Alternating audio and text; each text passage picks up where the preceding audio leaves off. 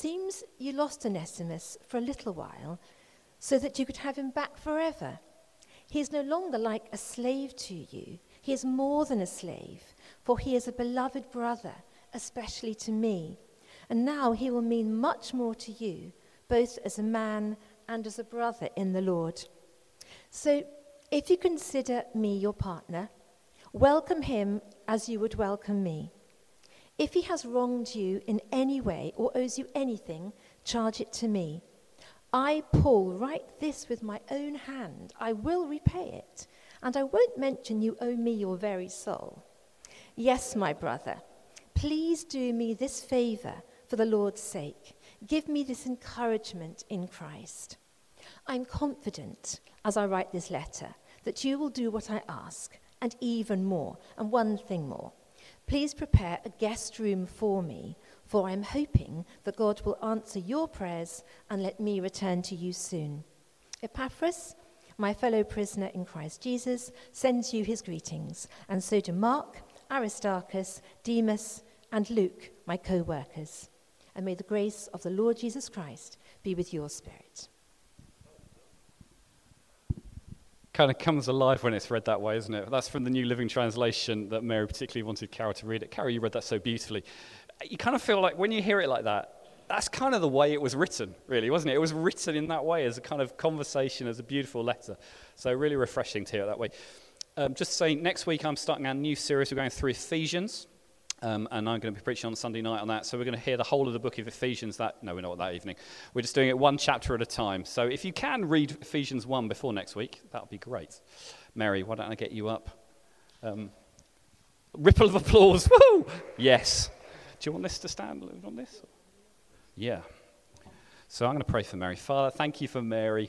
Lord, thank you for her passion for theology and your word. And Lord, I just pray that you kind of bless her as she shares and give us ears to hear what it is you want us to say as we've been thinking about spiritual disciplines and what that might mean for our life and the joy that that brings. Lord, I pray for her that you bless her now in Jesus' name. Amen.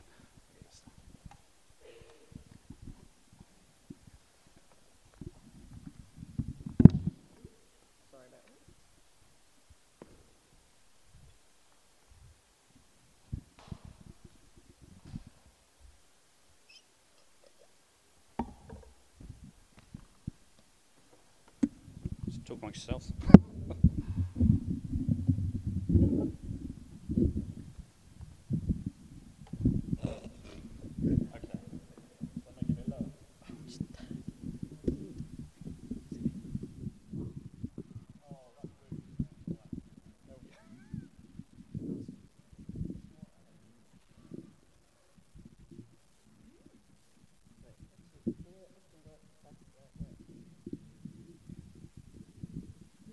I do often think that I should just carry a box with me wherever I go.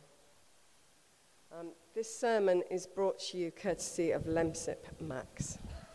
If I peg out, Andrew has promised to read it in my stead. He's going to have difficulty because I've been scrawling all over it this morning, so let's pray that that doesn't happen. Can I just add to Tim's notices? The reason that Tim is leading worship next Sunday is not because women aren't allowed to lead worship.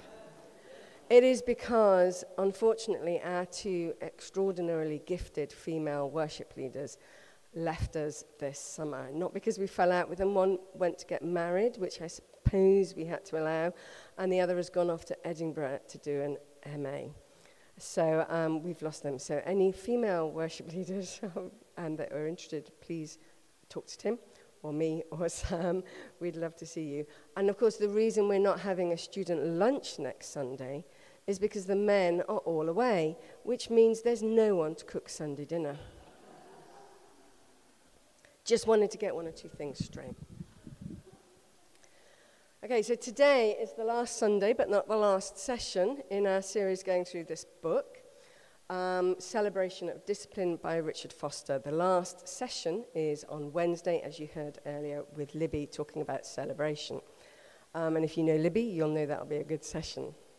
And today we're looking at submission and service.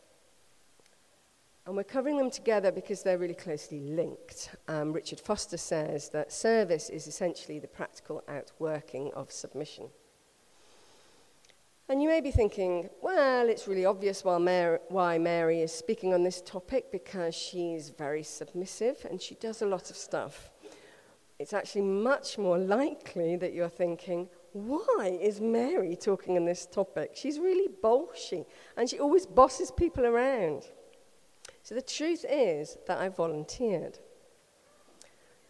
I thought I've had people in authority over me in the past, not always helpfully, so I know about submission. And one of my love languages is acts of service, so I can talk about that too.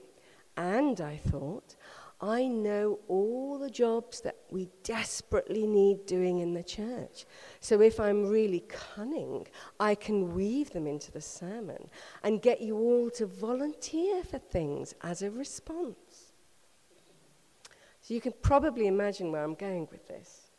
So I've been reading and rereading this book, particularly the chapters on submission and service, and it has not been helpful to my sermon planning or my self-esteem.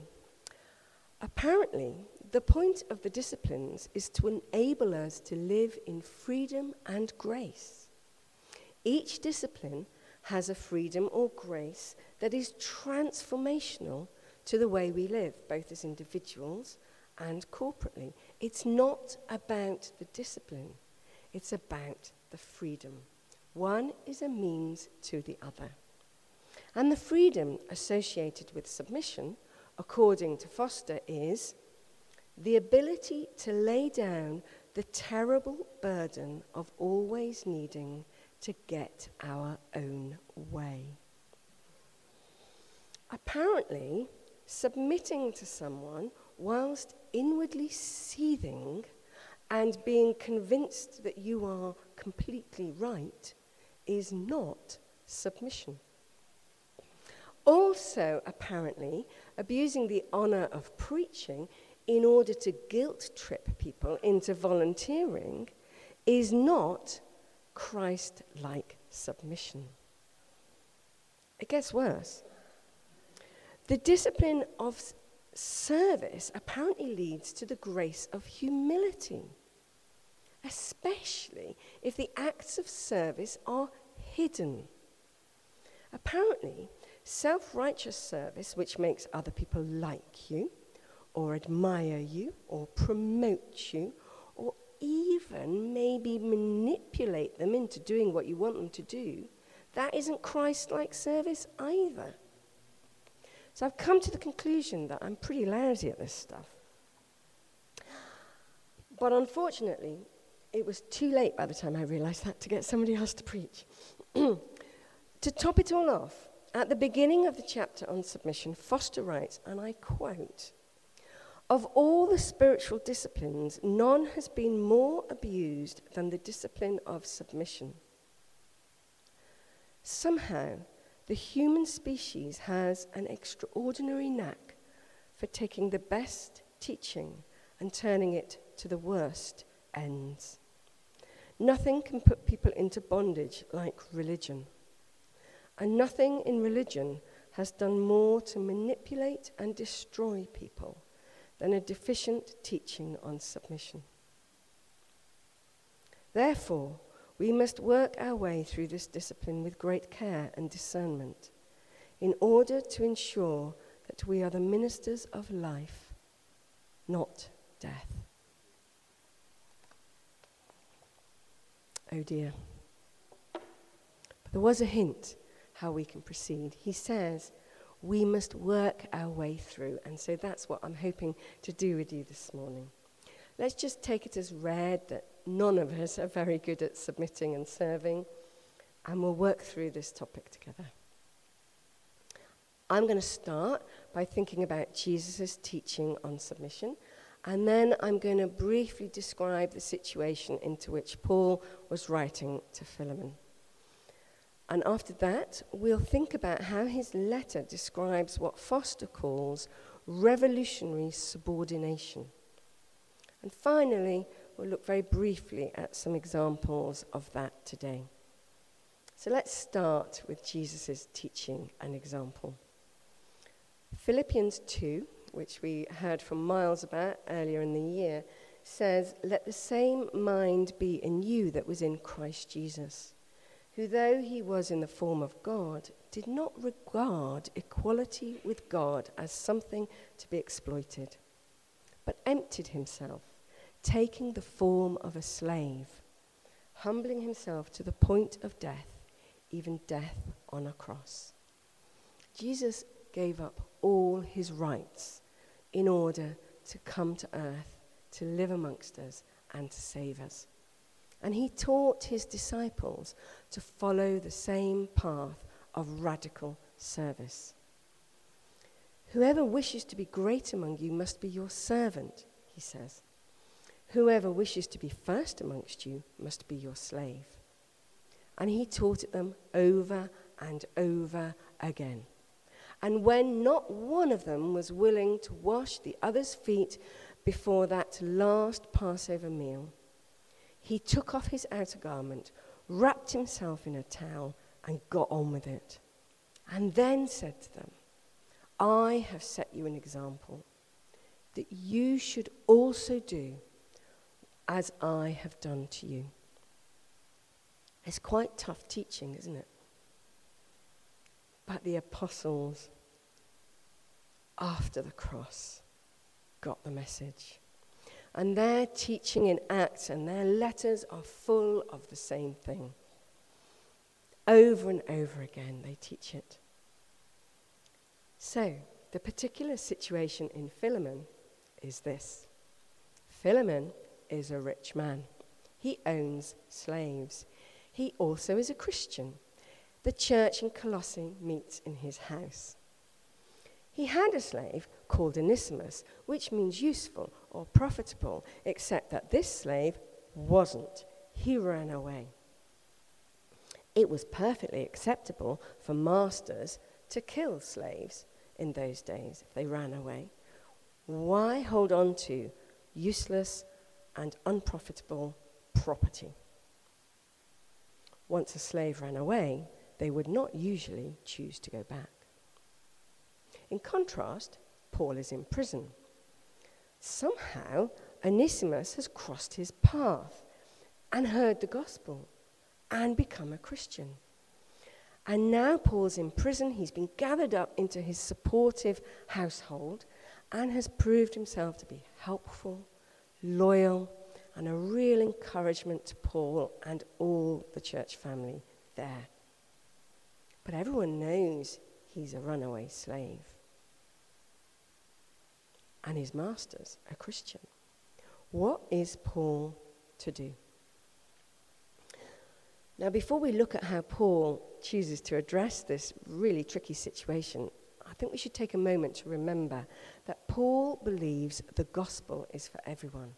If we read the book of Acts, we see him preaching the gospel to Roman procurators and kings, to slaves and prisoners, and everyone in between. Paul is the epitome of inclusiveness. And in his letters, he teaches that all are equal in the kingdom of God in Christ. Men, women, slaves, owners, Jews, Gentiles, black and white. But he also teaches what Foster and I have referred to as revolutionary subordination, which is often misinterpreted. So let's look at it carefully. Every time Paul teaches about submission, in Ephesians, Galatians, Colossians, etc., he honors those whom society considered subordinate by speaking to them first. People society wouldn't even have bothered talking to or teaching. Slaves, children, women. And he tells them to submit, not, this is really important, not because they are subordinate, but because they are equal in Christ. and they are to submit to Christ and to one another out of reverence for Christ. Only then does he talk to those whose society considers to be worthy. And he lays down the law. You must love, care for, not provoke, treat well, be fair to your supposed subordinates, because actually you are equal with them in Christ. This is why Christianity was considered so dangerous by Roman emperors. Men, women, Jews, Gentiles, slaves, their Roman masters, all mingling together, honoring one another, loving one another. That had the potential to undermine society, overthrow it even. Now, I could have picked many passages, but I picked Philemon because I think this shows Paul actually putting his teaching into practice, walking the difficult walk, picking his way through the complication of the social norms at the time to encourage two of his children to live a life of revolutionary subordination. He starts with the usual kinds of greetings. He tells Philemon how much he appreciates them. But we get a clue where he's going when he says he's praying for Philemon to put into action the generosity that comes from faith because of what we receive in Christ. You can always get a clue as to the theme of Paul's letters by how he prays for people. Then he gets straight to the point, Onesimus. Paul, despite loving Onesimus as a son and finding him really useful, has persuaded him to submit to Philemon and go back.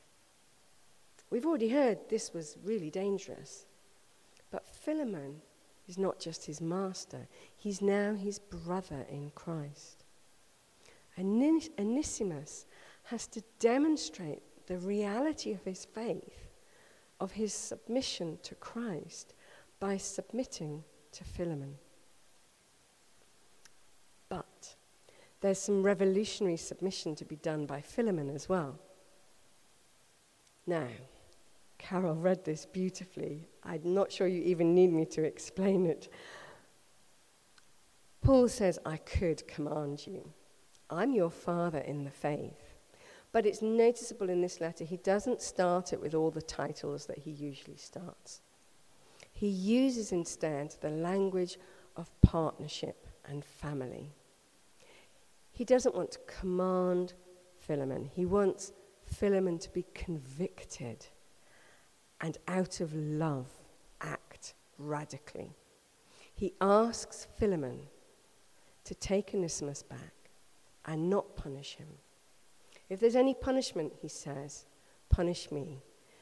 I think he's almost like Christ. He stands between Philemon and Onesimus and says, don't punish him, punish me. Love him. And we think that when he says, and I know you'll do even more than I ask, he's actually hinting at setting him free, because he's now a brother in Christ. But he leaves that final decision to Philemon. So in a very real way, Paul is submitting to Philemon in leaving that decision to him. So, what makes us think Philemon actually did all this? We just have one letter. Well, I think the very existence of this letter in the Bible indicates that he does, because why would you keep a letter from an apostle if you ignored everything he said in it?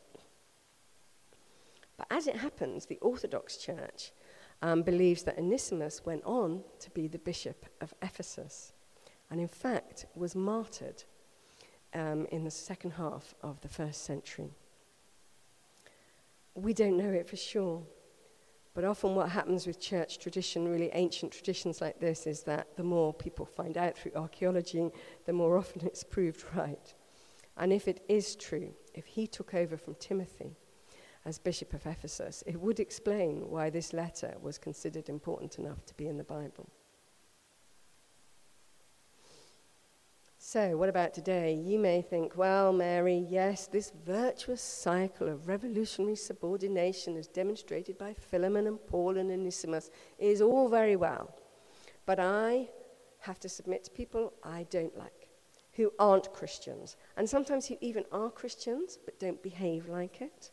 That's the hardest of all. How does it work now?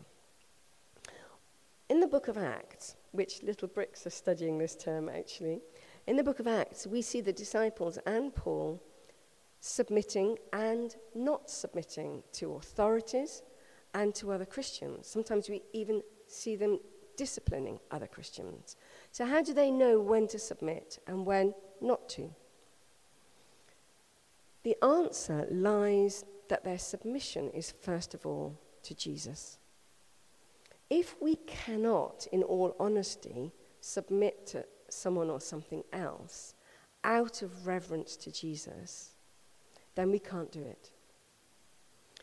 So Paul taught his churches to submit to the authorities, but when the authorities told him to stop preaching, he was having none of it. You can't say that, he said. I submit to God.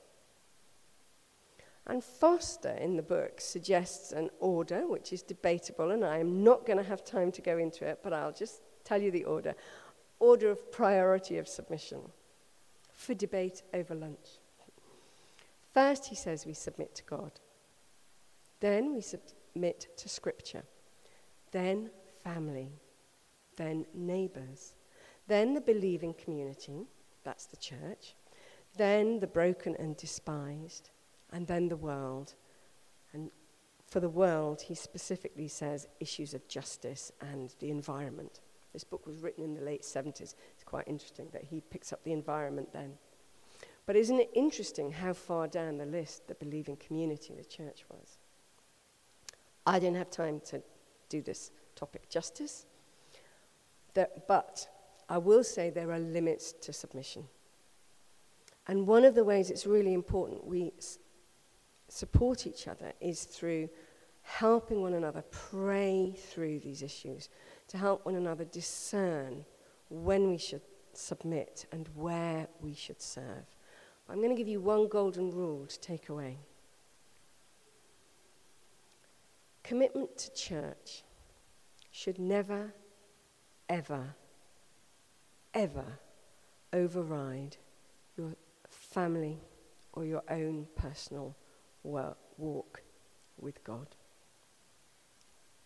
Period.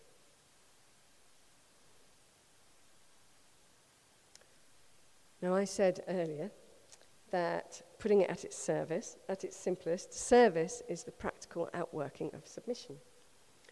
As we let go of the burden of having to get our own way, we're free to see the needs of others and to seek to meet them. But I also said earlier that acts of service make me happy. So when I do something helpful, am I helping other people? Am I serving them, or am I serving myself? The motivation is key, I think.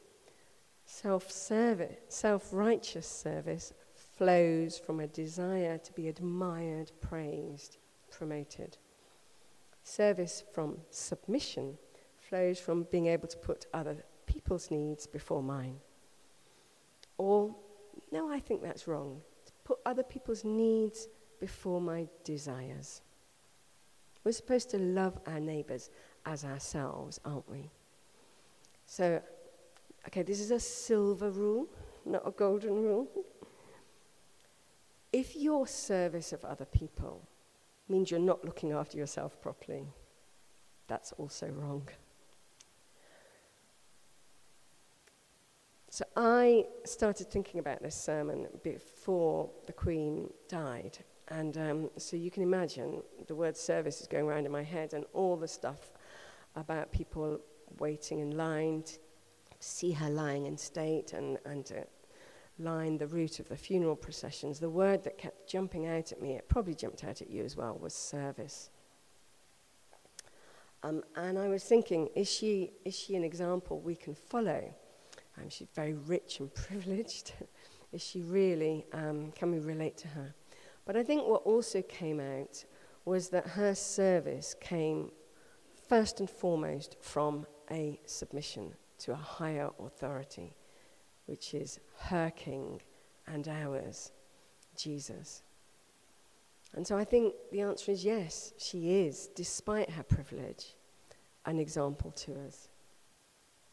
But an example closer to home is the youth leaders that we heard from this morning. For them, service is coming together to work for the young people in our city, to give them a taste of the kingdom of heaven, and to teach and encourage them in their walk of faith. And church unity, as demonstrated so powerfully and beautifully by A2, requires submission to each other. It requires us to give up our desire to do things our way, to be in the right, and to do things the way other people want them. People from other churches, young people. And wonderfully, when we do this, it brings freedom, and it releases God's kingdom on earth. There's a final point. Sorry, I've cut some bits out. There's a final point I want to reflect on this morning. As well as being able to submit to others and serve them, we have to be able to accept acts of service for us. And you'll remember that Peter struggled with this. As Jesus stood before him with the towel round his waist, Peter goes, no, I don't want you to wash my feet. And Jesus says, if you don't submit to me doing this, you can't be part of me. I really sympathize with Peter. I struggle with this dreadfully. But sometimes I think my reason for not accepting acts of service is not false humility, it's false pride. I don't want to be beholden to someone else. I don't want to return the favor. Sometimes I think I could do it better myself. Sometimes I think I'm the only person who could do something. And sometimes simply I don't want to admit I need help. Please accept my apologies if you are one of the people that I have been ungracious and ungrateful to.